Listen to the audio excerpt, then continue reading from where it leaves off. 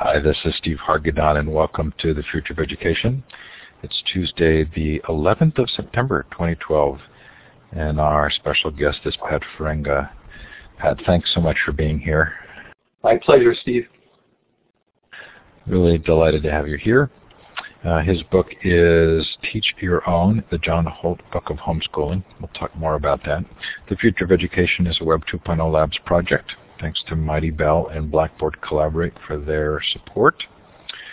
The Learning 2.0 conference is over, but the recordings are up. They're all free. Lots and lots of fun. Hopefully something you'll enjoy there. Same with Connected Educator Month. Coming up, the Future of Libraries Conference, October 3rd through 5th. The deadline for submissions for proposals is at the end of this week. We do have a hardship case deadline extension if you are really at the start of the school year and need some help, but please try and get in this week. It just looks like it's going to be terrific. Again, that's free and online at library20.com. And then the Global Education Conference, 5 days, 24 hours a day. That is November 12th to 16th. Coming up this week on the Future of Education, we'll talk to Shelley Blake-Plock on his Digital Harbor Foundation on Thursday. Next week, Jamie Vollmer on Schools Cannot Do It Alone. Charles Fidel on what should students learn in the 21st century, and then Bob Glinner on his film Schools That Change Communities. Lots there. New is Nikhil Goyal's One Size Does Not Fit All. The True History of the MOOC, which would be a lot of fun. And there's one more new one in here. Oh yeah, Tony Jackson and Veronica, I don't know how to say her last name, but their book on educating for global competency. Anyway, lots of fun coming up. If after learning about John Holt and homeschooling, you're even in traditional schools, then you can tune in. All of the recordings from the Future of Education are available in Blackboard Collaborate form as well as MP3. We heard from Angie McAllister, just a brilliant, interesting session on academic social networking. Ron Walk talked to us about wasting minds. Michael Strong talked to us about Socratic practice. Tony Wagner about students and innovation. Anyway, lots there at futureofeducation.com and all free. So now's your chance to let us know where you're participating from. Look for the star on the left of your screen. You have to double click it and you can click on the map. Feel free to put a shout out in the chat as well.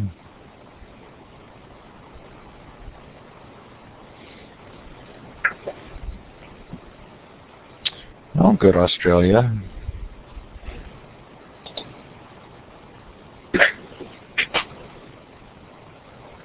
Colombia, how fun. Florida.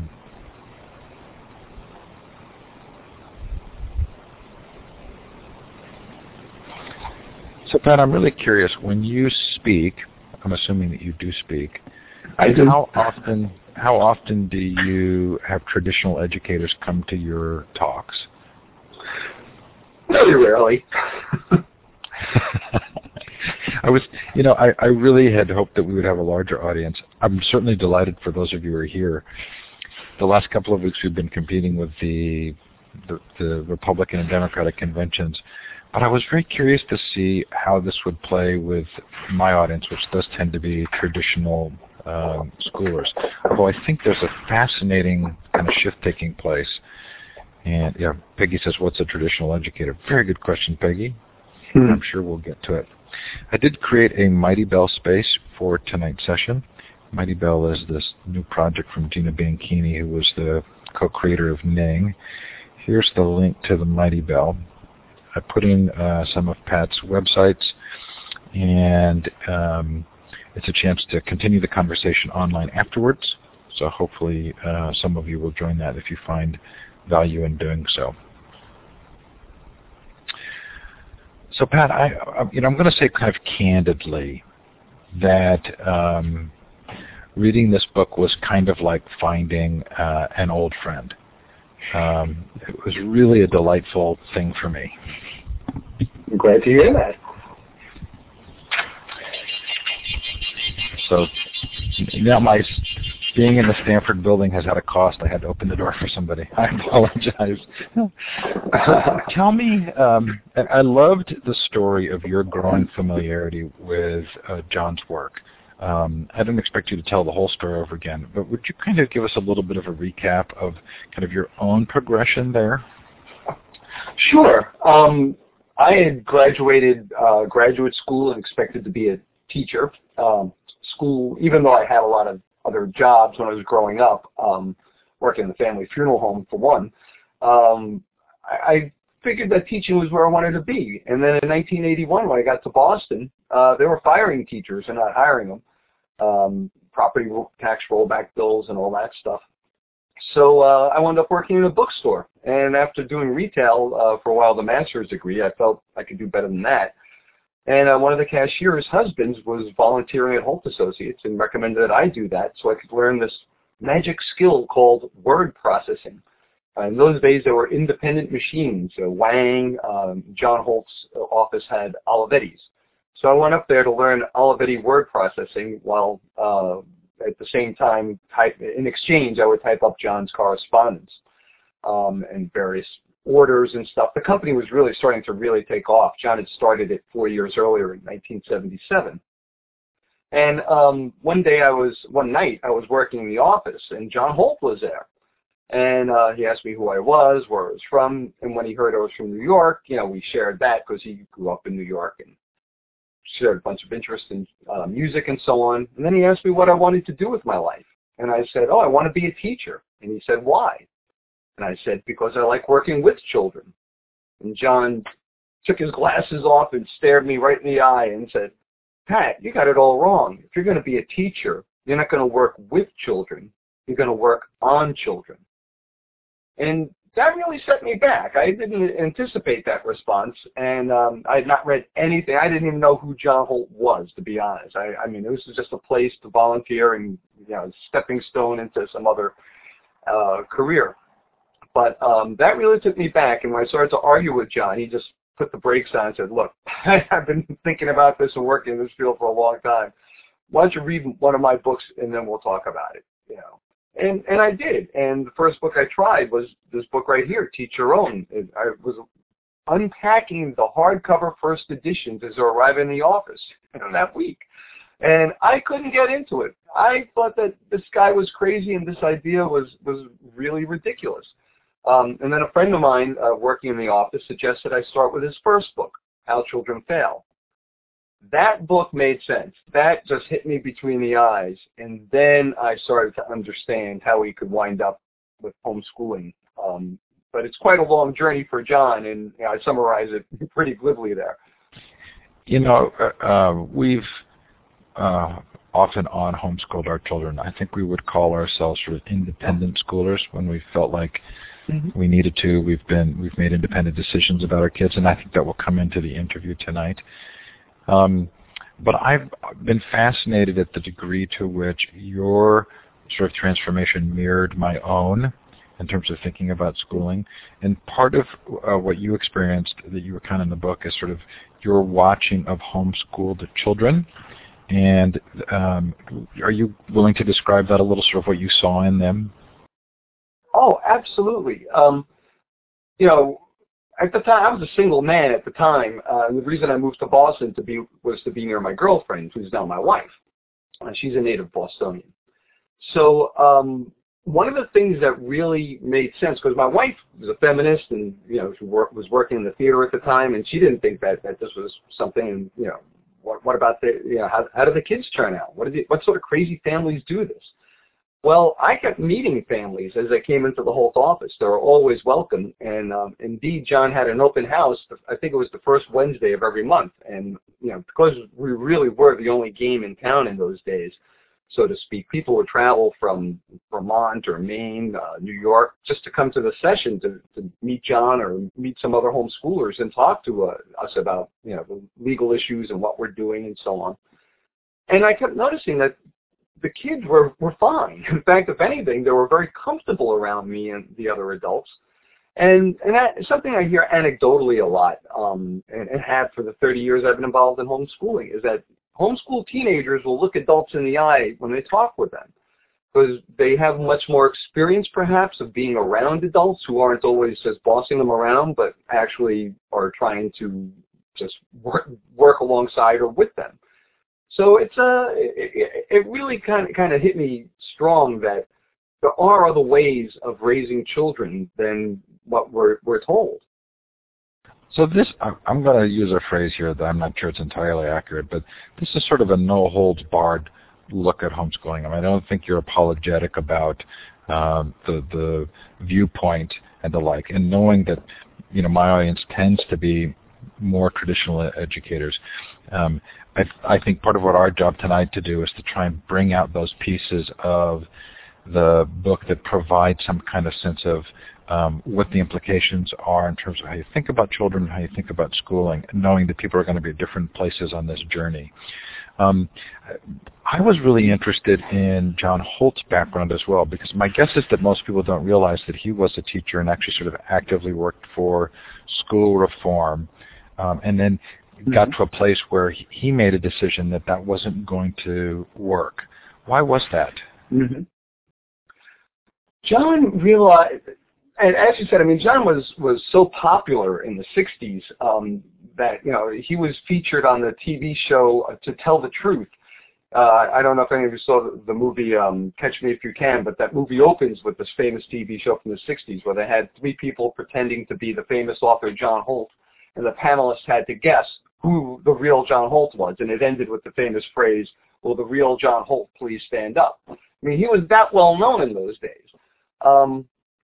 And he started to feel that he really thought that things were going to change, but by around 1969, 1970, he started to realize things weren't changing, and that a lot of what he was talking about, people just sort of let fall by the wayside, and they moved on to the next school reform issue.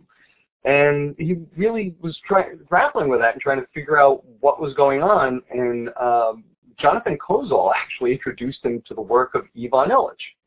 And Ivan Illich became a touchstone for John. In fact, so much so that John flew down to Cuernavaca, Mexico, and studied with Ivan in the early 70s.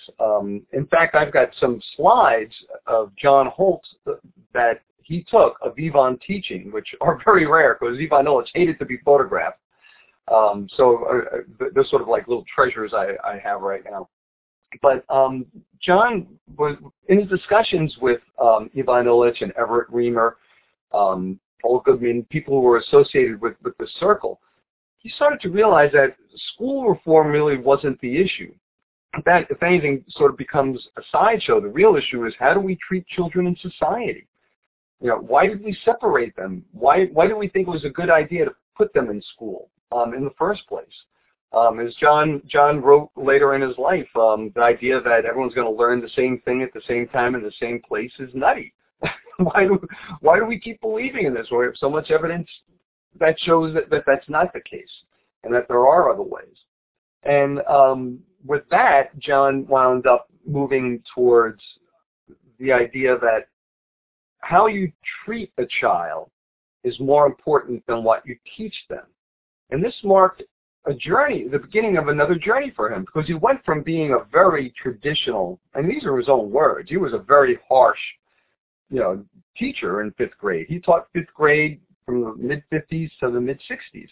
And then he wound up teaching at Harvard as a guest lecturer and some other places. But he just kept realizing that he was teaching, but the kids weren't learning.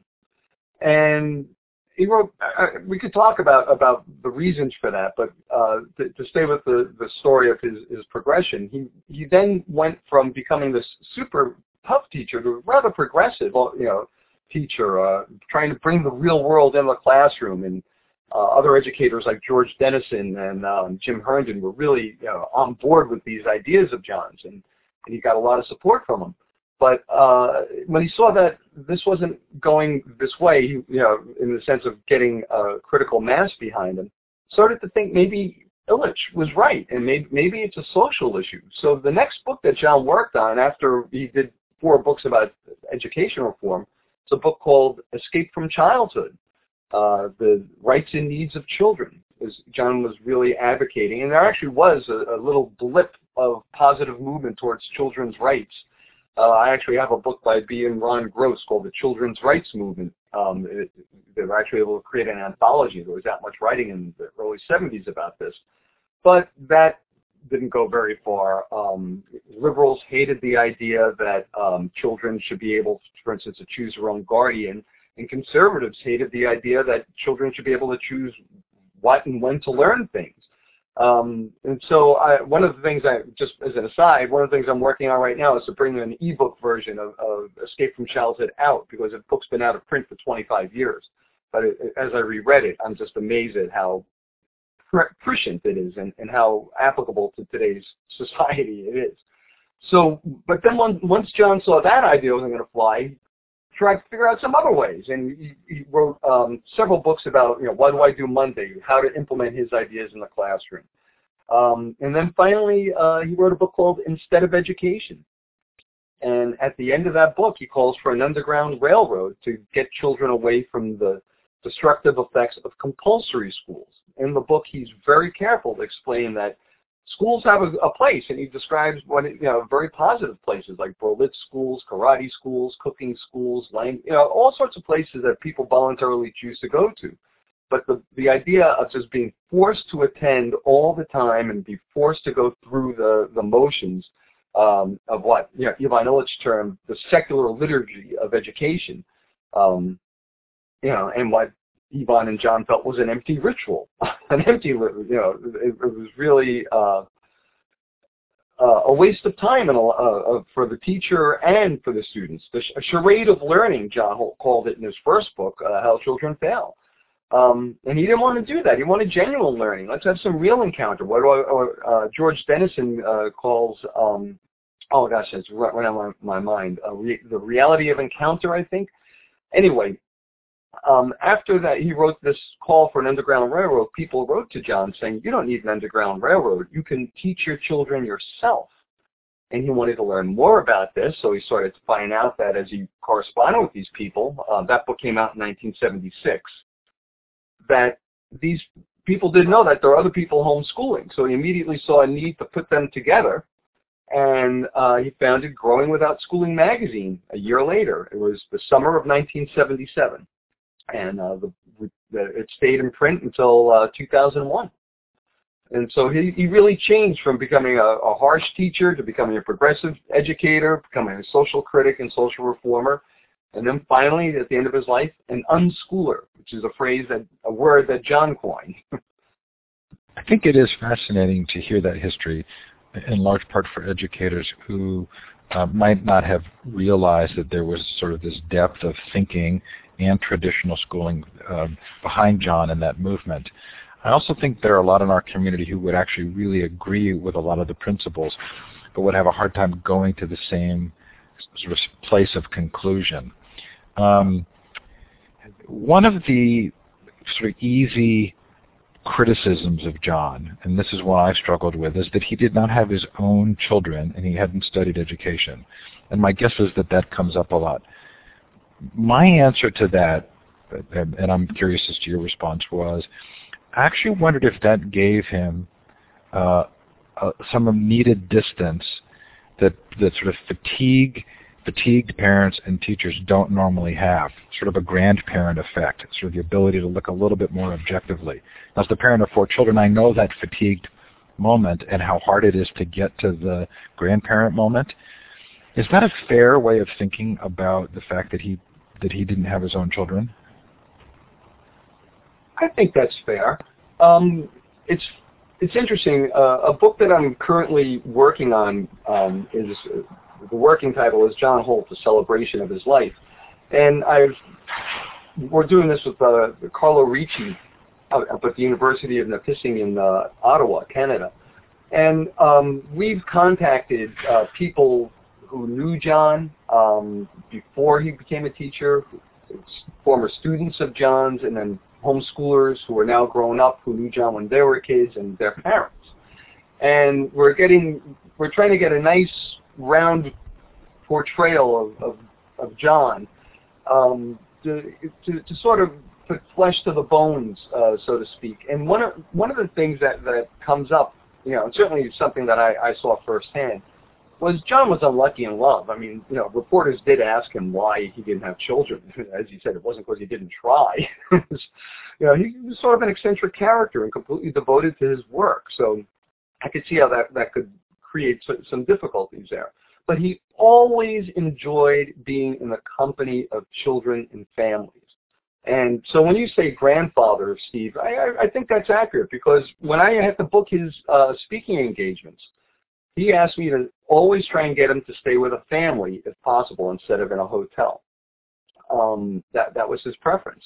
And in fact, one of the ways he grew the homeschooling movement was that whenever he got a speaking engagement, and they typically were at universities or think tanks, we would immediately, I would start to send out feelers to the homeschoolers that we had in the state and see if they would want to host the talk by John and stuff. So basically the plane fare and the accommodations to get John started were paid for by his speaking gig. But then he would spend another week or so just talking to small groups, sometimes in living rooms and in libraries.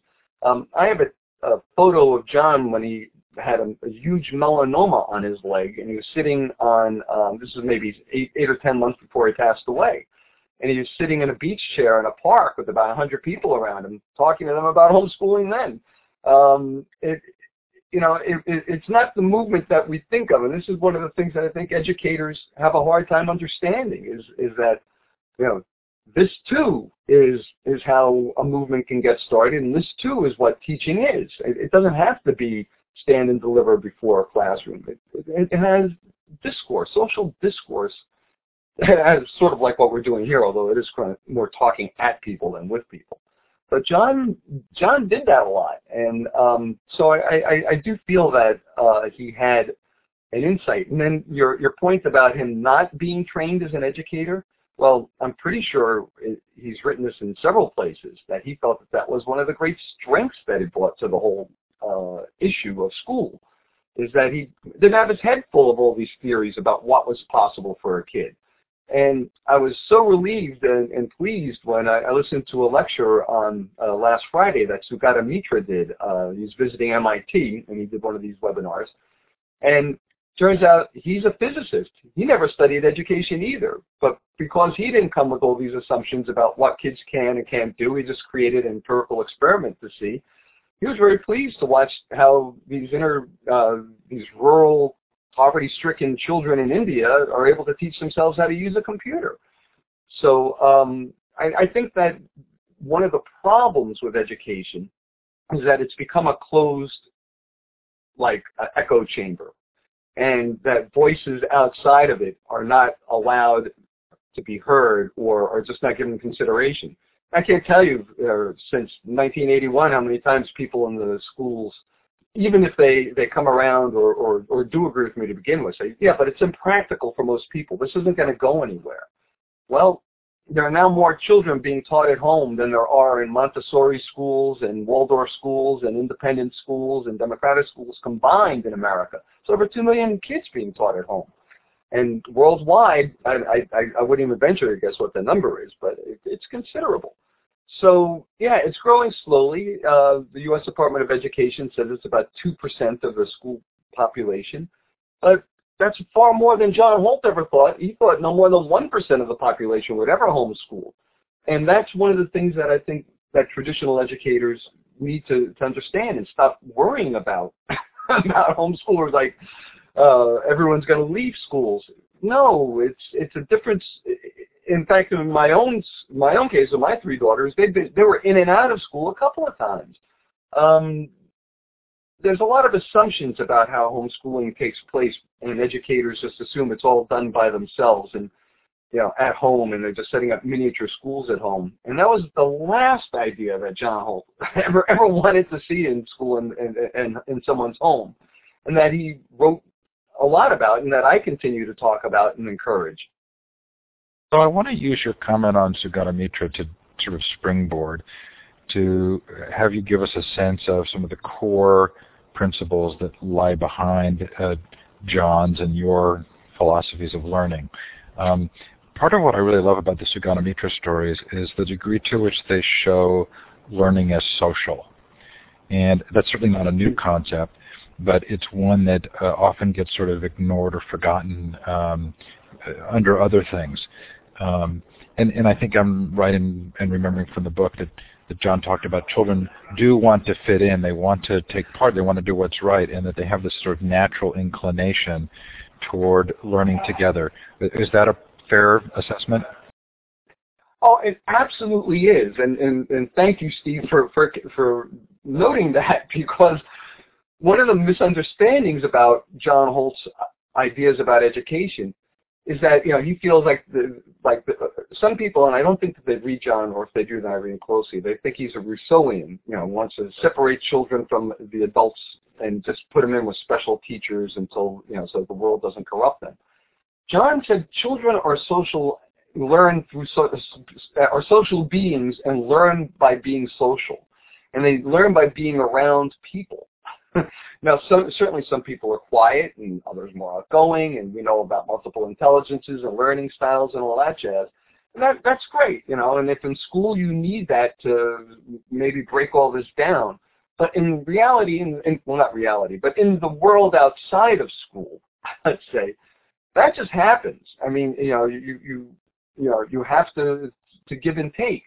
And one of the more exciting things for me recently has been working with Dr. Peter Gray and several friends of ours as we're trying to figure out what is going on with children's the large increase in psychopathology and problems with school and all sorts of other issues. And Peter's research and a lot of what we're showing is that it's related to a lack of play, that kids learn to negotiate and develop emotional intelligence and develop social skills by playing, by creating the rules of a game and arguing about them and then settling them. We're way too quick to jump in as adults. We don't give the kids enough space to work these things out. And it's kind of scary for me, because, I'm not, Peter's older than me, but I'm not that much younger than him. And I'll never forget, there was a movie that my girls were watching about when they were younger. They're all now grown up, they're young women. But when they were young girls, they loved this movie and called Now and Then. And it's a chick flick. But in it, there's a scene where all the kids, as they're reminiscing about their childhood, are back in their 1970s development, riding bikes and playing bicycle tag, and other kids are on the sidewalk, talking, and other kids are drawing with chalk on the sidewalk. All sorts of activity going on. And my kids stopped the video and just looked at my wife and I said, "Why can't we have this?" And that was in the late 80s. And that was so sad to me, because even by then, children's free play out in the street. And literally, I grew up in the Bronx. Yeah, you can say you play in the street, and no one got hurt. We saw cars coming, we got out of the way. And here we have a backyard with a jungle gym and stuff that we encourage kids from the neighborhood to come in and use.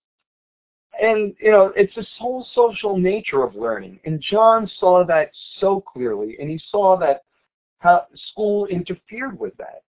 And that is one of the sad things that, we think that, just by putting kids in a group, it's going to be a social experience that's positive.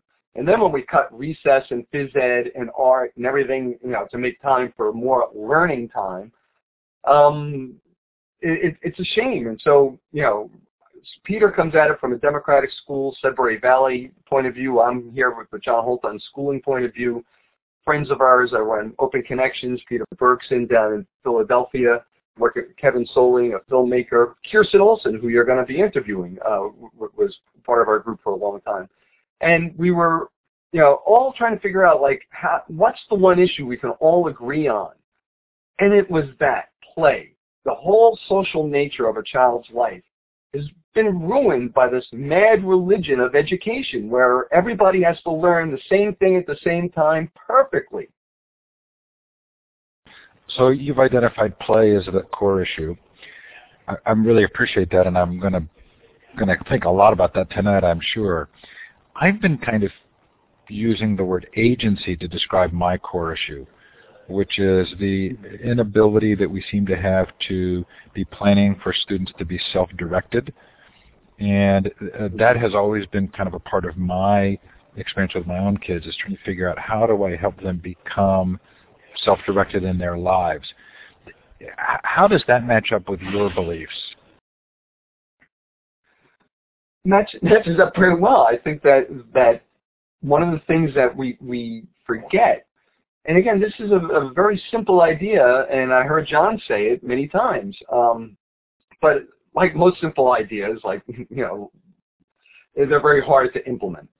And that is that children and, how can I put this? Steve, ask me the question again. I think I'm going to get... Well, when you used the words that the core issue for you was play, I realized that for me the core issue has been agency. So I didn't want to presume that was a big part of your thing. I actually got that from William Glasser, who also gave me the grandparent piece, the sort of this ability that grandparents have perspective on growth and development that the struggling battle line parent has a hard time with. But I guess I was just curious as to your take on self-directed learning and agency. Right. And so what I remember John saying, I started to lose my train of thought there, is that the way you get good at making choices, the way you develop agency and figure out like what is good for me and what's bad for me, is by having a lot of choices to make. And we got in a lot of arguments with my mom and dad, for instance, and even my mother-in-law and father-in-law. Our kids were very young, like 2, 3 to 5, because we would talk with them. We would ask them, what do you want to do? And we would actually sit there, and they would get so upset with us. It's, just tell them we're going and let's get going. Or just tell them to do this. And it's like, no, we're not going to do that. And we're saying, look, we're, certainly there are some times where they don't have a choice because we all have to do things together as a family. But this idea of allowing children choice and having agency in family decisions, John was very strong about this, and many homeschooling families have picked up on this advice and find that it works very well. Involve your children as soon as they express an interest in like understanding the family finances. Explain how that works. Explain how a checkbook works. Get them involved in home economics, so to speak. It's a step above the lemonade stand in a way, although lemonade stands are great. So by giving children more and more choices, they will eventually get better at making them. Sure, they're going to make a lot of bad choices, but that's the point. If you just say you can't make a choice, so you're fully educated, and then at the age of, 15 or 12 or now I guess we'd say 22 when you're 21 or 22 when you graduate college, then you can go into the world and start making your choices. I think that you've been sold a bill of goods. And I've certainly seen the results in my own life of my own girls and my friends' life and people that I've met whose children have had the choice of for instance, we're talking, intellectual choices here, such as, do I want to study math right now? Do I even want to learn math? I've had many kids, who say, no, I'd rather learn magic tricks, or I'd rather play the piano or whatever. And they do that. And then if they do need to learn math, I'm thinking of my oldest daughter. She struggled with math, as I did in school, but I was a perfect charade of learning kid. I passed all my tests in Spanish and in math. I can't do math very well, and I certainly can't speak Spanish. But my daughter Lauren, when she decided that she wanted to become a psychology major, she was told she had to take statistics, and since she couldn't do statistics, she took a fundamentals of math course at our local community college, and in 6 months learned all the math she needed to then move into the psychology class, which then became her major, and she got a scholarship to go to a 4-year college and become a psychology major. So this idea that we have to force kids constantly because we know they're going to make bad choices, that they're always going to choose to eat candy, for instance, is wrong. It's more of a fear and a prejudice that's unfounded than a reality. And I've been very lucky to see that in my own life, and I hope that other parents will try it too. I mean, you don't have to go whole hog. I mean, some parents, radical unschoolers, yeah, you know, they let their kids stay up all night. You could start small. You could start with, like, what book do you want to read? Eventually work up to, you know, so you really don't want to go to school today, and figure that one out. But there's many steps along the way that everyone can take. It doesn't have to be an all or nothing, but the more choices you can provide your children at every step of that way, and the more you involve them in the decision making that you're involved in, the more agency you help them develop. We have a good friend who has a 14-year-old son, and sort of talking through some of the things that she was trying to figure out with her son, and we had said, well, have you asked him, you know, what he likes to do and what classes he would like to take? And so she went and did this, and she said she had never actually asked him what he wanted to do. And she said, you know, it was a great conversation, and she felt like her brain began to kind of explode in a positive way, that all of a sudden she realized that this was a question that she might have asked. So if I want to use another piece here for springboarding. You described the situation with your in-laws.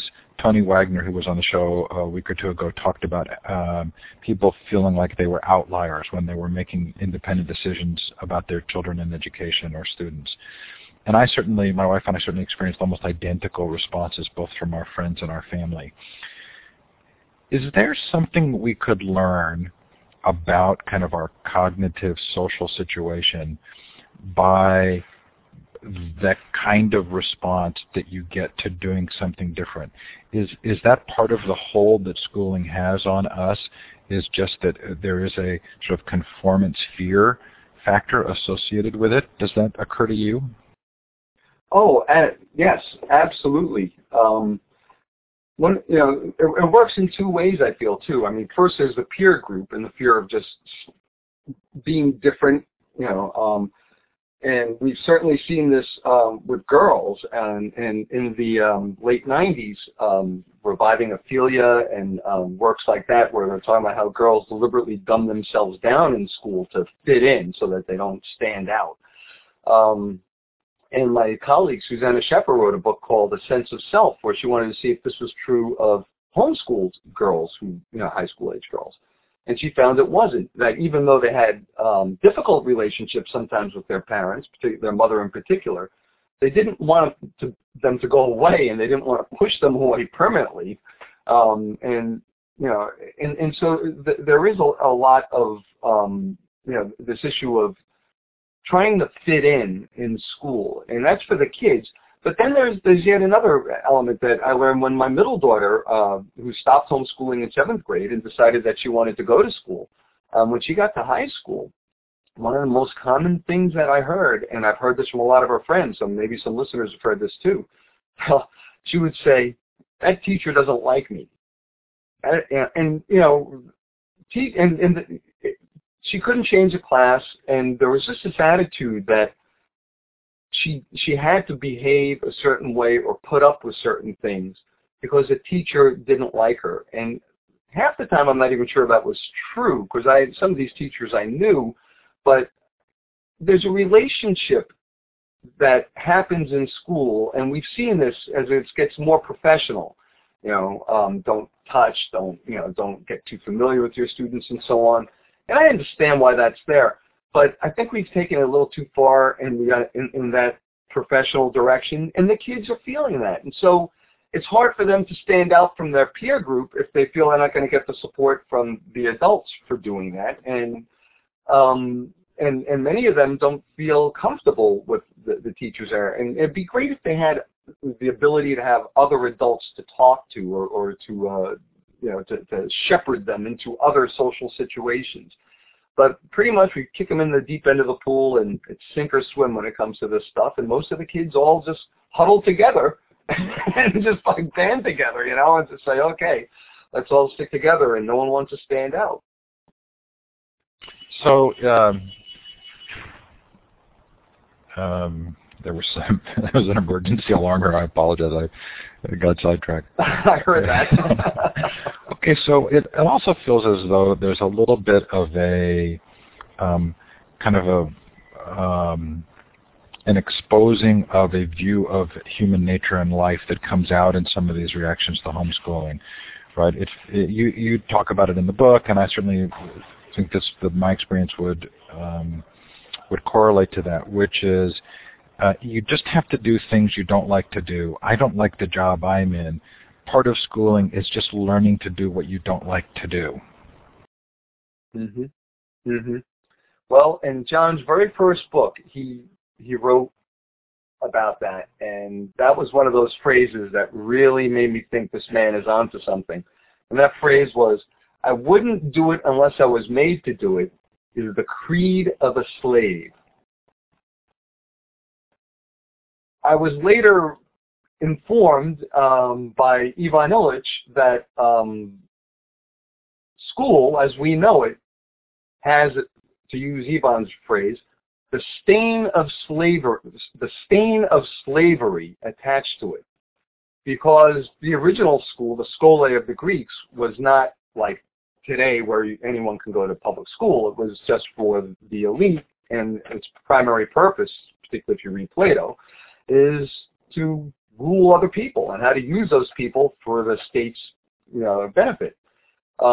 Foreigners, women, freemen, freed slaves, they were not allowed to participate in these schools. And so that's, when people talk about, Socrates and Aristotle and so on, and let's not forget, Socrates was killed because he was asking the kids to question him, among other things. That was one of the problems about, encouraging questioning and encouraging agency among children, is they'll challenge you. And some people don't, a lot of people don't like that. It's more sit down, shut up, and do as I say. And this sort of, it's not just homeschooling. We're well aware that there are schools that try to encourage this, but there are less and less. And I think that's one of the reasons why homeschooling is growing, is because there's always a need for places like this and teachers like this. But they're harder and harder to find as we standardize school. And another thing Ivan pointed out is, and John echoes this, school is the same wherever you go in the world. The curriculum changes, but the structure, what Jacques Ellul terms the technology of school, is the same. The bell rings, or you get a little. My wife works in a charter school, so they don't have bells. They have little alarms on their laptops that tell them when the schools have to change. But it's not an organic moment, where like, okay, we're done with this. It's like, oh, okay, the bell's rung. The factory line is stopped. Take your break and move to the next station. So, John, again, I'm kind of Pat. But that happens a lot. I'm trying to make sort of some connections here with why a lot of people in our audience would agree with your feelings, but would be struggling to try and understand why sort of schooling perpetuates. One of the ideas I wrote down was a control, and as a parent, I'm well familiar with the degree to which control is an easy shortcut. And so it feels like there's sort of benign control issues, and then there maybe are some sort of stronger control issues like political power or institutional advantage. From your perspective, how do you describe this? Is part of the reason schools perpetuate and exist the way they are because people benefit from it? Well, certainly people benefit from it in the sense that, those who have a vested interest, in keeping, schools alive, as we know them. This is the irony, is like, if John and Illich point out that there are other places besides school where we can learn, or schools that are more humane, and that are more in tune with the rhythms of how a person would learn without being forced through a factory process. But I feel that, first of all, school supports a consumer society in a very important way. It teaches you from the earliest age, from the minute you get in there, to consume these little bits of knowledge, these abstractions, and feel that they're very valuable. And we get a diet of these things, and we know that, for most of them, certainly for me, a lot, particularly in math, a lot of that just washed over me. I didn't get it. It truly stayed abstract. And, we just kind of get used to this like blah, blah, blah, like Charlie Brown. I always thought that was brilliant. Whenever they used to have a teacher talk in Charlie Brown, it's never words. It's always, I think, a trombone going, wah, wah, wah. And that's it. We start to think that the words are just nonsense. And we have to trust the figures in front of us. They're authority figures. And John was, we sold the book Obedience to Authority. He was a very strong believer in the Milgram experiment and its lessons, and that we need to take them to heart. But, combine like these authority figures who say things that are eventually become meaningless to you over and over, and it sort of deadens you and makes, it certainly turns some kids off to school, if not a lot. And I think it ultimately turns us off to a lot of authority figures in our lives.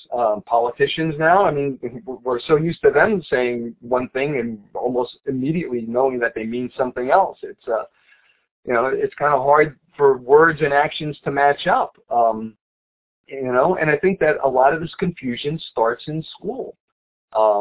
So, and there's a lot. I mean, it wasn't done deliberately. I'm not John Gatto is a dear friend of mine, but I don't share the conspiracy theories of why school is the way it is that he does. It's just morphed into this way where now, Eisenhower talked about the military-industrial complex. Now we have an education-industrial complex. I mean, we have places, that are manufacturing education. We don't call them diploma mills, but, when we keep hearing these calls that we need to have more diplomas than other countries, why? When our President Obama said that that was one of our national goals, and I support Obama, but I was really disappointed to hear that because, why? Canada is the country that has the most college degrees. Then comes, I think, Israel and Japan. We're fourth. We have 41%. They're at 50. What's the big push? Why is it 9% so vital for the national interest? It's just a counting game. It's more wah, wah, wah. It's like, we're number one, but why? How does that, how's number one with college degrees helped Canada? I mean, I'd like to know. I'm not trying to be sarcastic. I'm just trying to really understand why it's so important that we have more degrees in other countries. So I've made this argument now twice before. This will be the third time. In full disclosure, the first two times I've made it, I have been disagreed with. Both Tony Wagner and Michael Strong disagreed with me. But I'm interested in the connection between the value politically of a populace that is not independent thinking and is conformance-oriented, and the ways in which, maybe not in Machiavellian contexts or conspiracy theory, but those who have lobbying dollars are not going to use that money to lobby for the kinds of policies that would create independent thinking. It does feel to me like there's a political benefit to having a populace that is uncomfortable with thinking independently. If you tell me I'm way off base here, that'll be the third time and I'll give it up. Well, I don't think you're off base. It's just a matter of degree. John Gatto writes at length about that. And, I mean, I don't know a lot of the sources that he cites, but I'm thinking of a book that I read years ago, but, The Irony of Early School Reform by Joel Spring. And, he makes a similar point there that, I haven't read the book in a while, so it shouldn't go to it. But the point being that there is perhaps, and again, in a consumer society, you don't want people to question things too deeply because if people can figure out they can make their own food, grow their own food, learn stuff. I mean, I was so pleased to hear Sugata Mitra say in his lecture that he felt that if you gave a group of children access to the internet and a search engine, they could teach themselves anything up until the postgraduate level. I mean, we have these, we can have so many I mean, there's no bold ideas. I mean, that's what attracts me to John Holt's work and people like him who are trying to think broadly and widely and deeply about what it is to create a learning society instead of this mandatory continuing education society that we are clearly on a path towards. So I would really not disagree with you, Steve.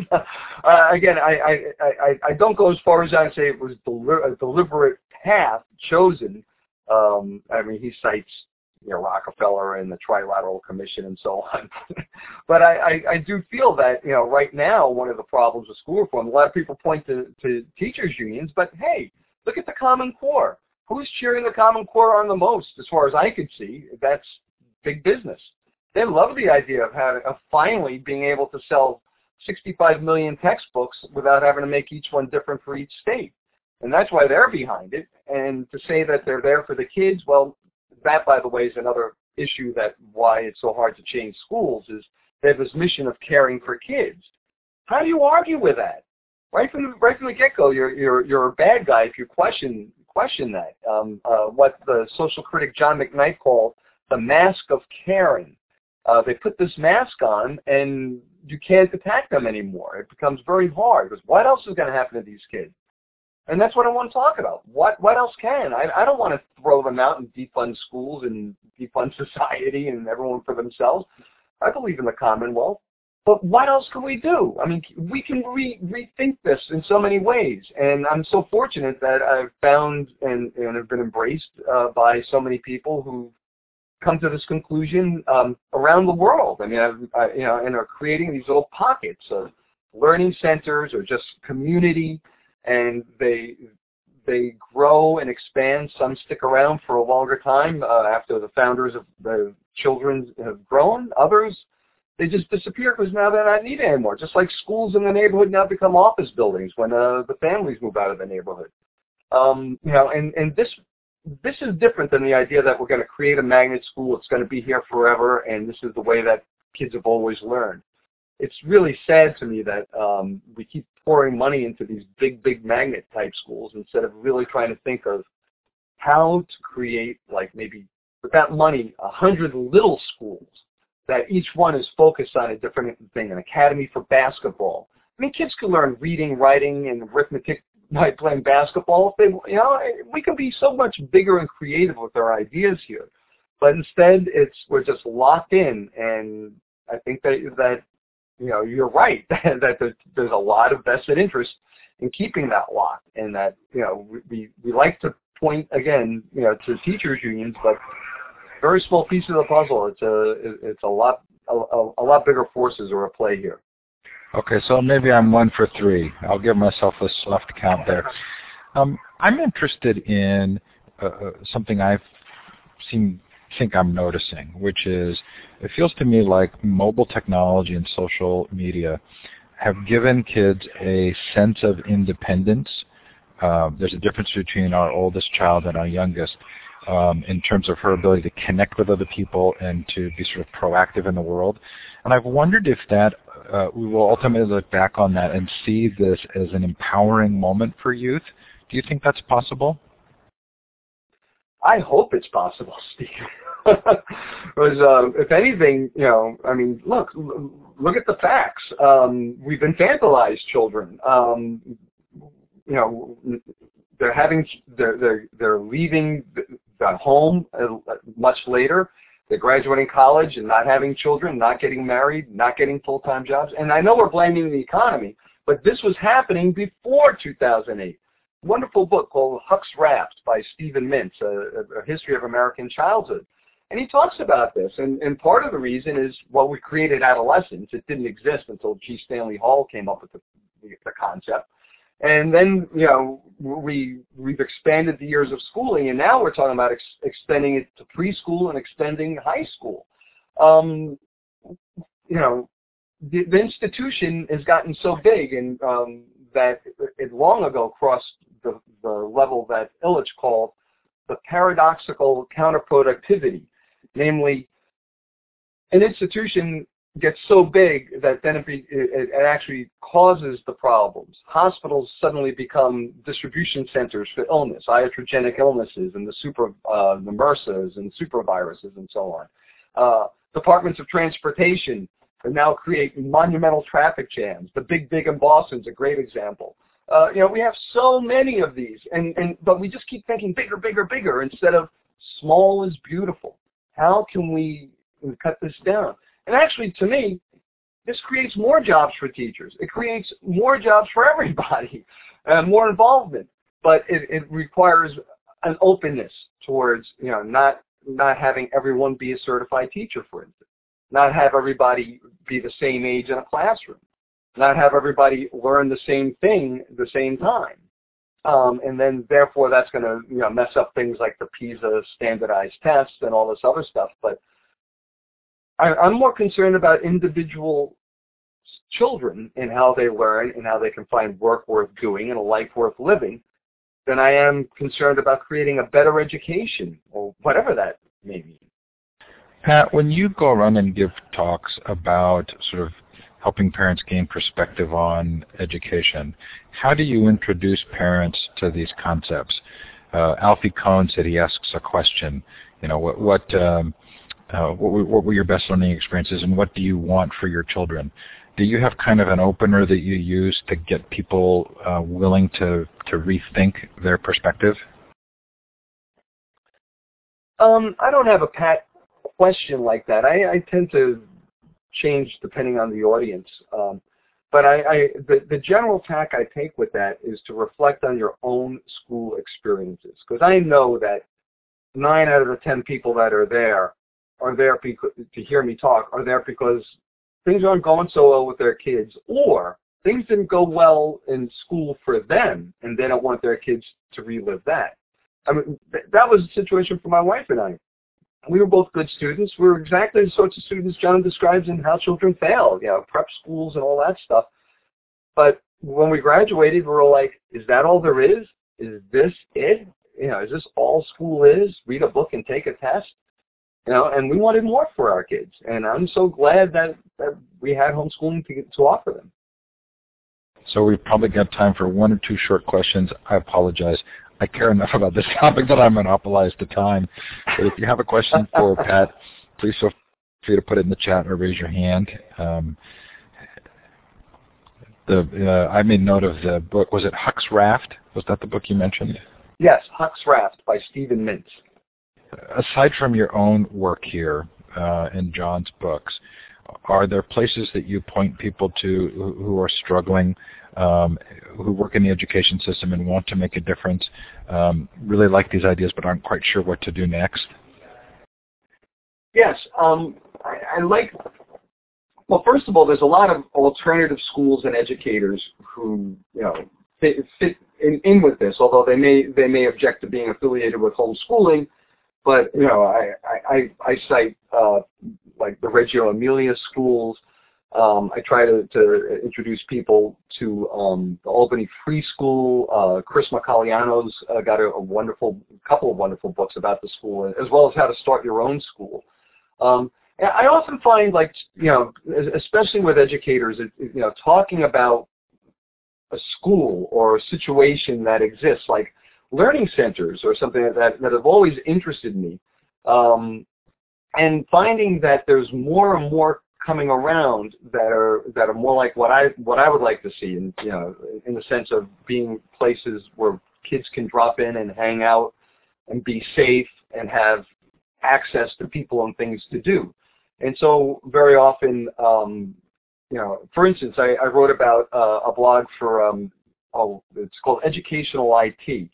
And it was just this week. I was writing about the Fab Labs, which were created at MIT, and then another organization called Sprout and Company in Somerville, Massachusetts. And both of them are learning centers, but they have completely different approaches to how they engage the community. And then there's North Star out in South Hadley, Massachusetts. I recommend a lot of teachers who want to find places to do things with kids, but they don't want it to be like school, but they know that they can't do it at home. North Star is a great place. The Purple Thistle Learning Center, run by Matt Hearn out in Vancouver, British Columbia, is another one. They're out there. These places exist. And then there are learning centers just for homeschoolers, like Voyagers here in Massachusetts. So there's a lot of entree points if an educator wants to come from the classroom, because this is how I get started with parents, particularly if they've been homeschooling, meaning they've been doing school at home and they now want to loosen up. You got to start where you're comfortable, because we all tend to teach the way we were taught. So, if the math curriculum isn't working, drop that. Keep everything else if that's working for you, but drop that. And just start to take note of all the math that they do in their lives, and you keep that to yourself, and keep that journal. Maybe share it with your spouse, and then eventually, I guarantee the kids will ask questions that involve math, and you then provide those answers. So I really do find that particularly with educators, it's best to talk, and for parents who are not familiar with these ideas at all, that you got to start where you're comfortable and work your way into them. Because just like me and just like you, Steve, books, John's words were one thing, but it wasn't until I met the kids, it wasn't until I met the families, it wasn't until I had my own kids, and I saw that everything that John was saying about how children learn, without, because that book is written about kids 5 years old and younger, and it's so, the truth in that book rings so loudly, and when you realize how much a child learns independently in those years, and how now we feel that they can't. I remember speaking in London back in 1999, and I asked, I used to have this phrase, I said, how many of you taught your children to walk and talk? And that's almost always a laugh line. But in London, 2 people raised their hands, and I was kind of shocked. And I think more and more there's this attitude that we need to teach our children to walk and talk, which is something that we know from millennia children have been doing successfully on their own. Pat, as a courtesy to our guests, we always give the option of finishing on time. There are 4 questions that came in. I'm glad to keep going if you would like, or I would also be glad to just send you those by email and give you a chance to respond offline later, and I can post them on the blog post. Would you prefer to go? I'll be happy to stick around for another few minutes and answer the question. Okay, well, you tell us when you're done. Peggy wanted to know, when you talk to parents, do you give them ways to continue to learn about and connect with others who share the same beliefs? Absolutely. I do a workshop called Teach Your Own, a seminar about homeschooling and unschooling. And one of the topics is how to create your support base. And one of the important things to remember is your child's support base and your support base are not necessarily homeschoolers with the same beliefs and the same age children. It's lovely and fantastic when that happens, but it doesn't happen a lot. Or it doesn't happen forever. It may happen and then a year, personality differences, or people move, situations change, the kids go back to school. So, what you need to do is find, who are your child's peers? Well, they're the kids that are interested in the same thing your kids are in. Or, if it's karate, if it's math, if it's computers, singing, playing Legos. That's their peers. It doesn't always have to be other homeschoolers. And then, for you, you should have an active life too as an adult. And your support base, it can, I know that in some situations it is just your husband, your spouse, or if you're a single parent, your relatives or some close friend. But if you can be involved in other activities and, that are yours, that you're not doing, in other words, you're not doing them so your kids will learn something. You're doing it because you like to sew or you like to sing in a choir and stuff. And that becomes you find your friends and support there. Again, it's very hard for us to imagine what that would be like because in school it's like, you have, everything is set up in clubs, or you have counselors and so on. It's all provided for you. but not everyone benefits from it or takes advantage of it, and a lot of parents in homeschooling often find that their support group is really important to them, and they're lucky when they can find that. But more often than not, I mean, we started homeschooling in 1981. Well, not really. I started work in 1980. We didn't start homeschooling until 1986 when we had our first child. But back then there was no internet.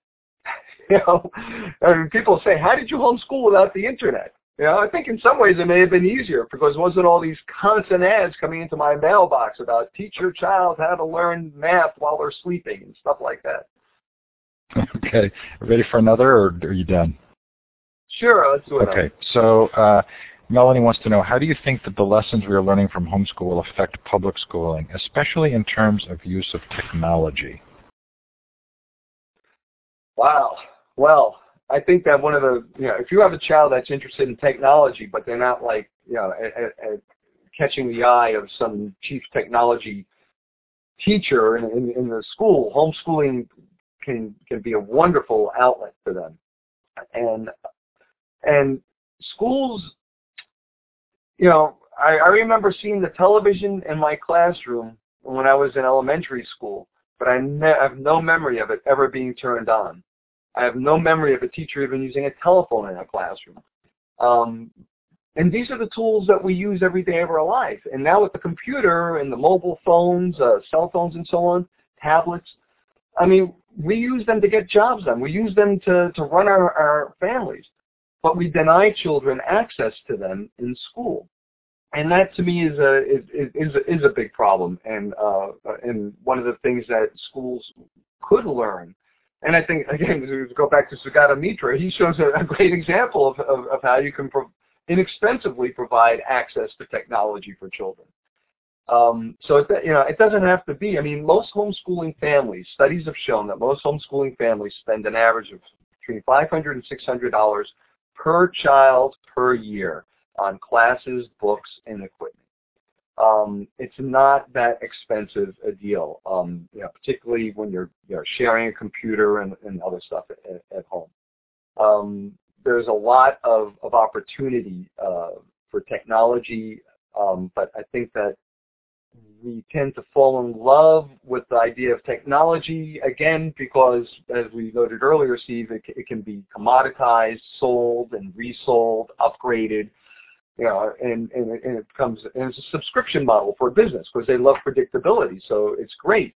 But we forget that you don't need technology to learn. It's great because we're moving in that direction, but to be shown how to use it by another person is invaluable, and that human contact is the key. When technology enhances that, sort of as this session is doing here, putting us in touch with one another, instead of separating us. All too often I just find the technological aspects of education to simply be school ported to the internet.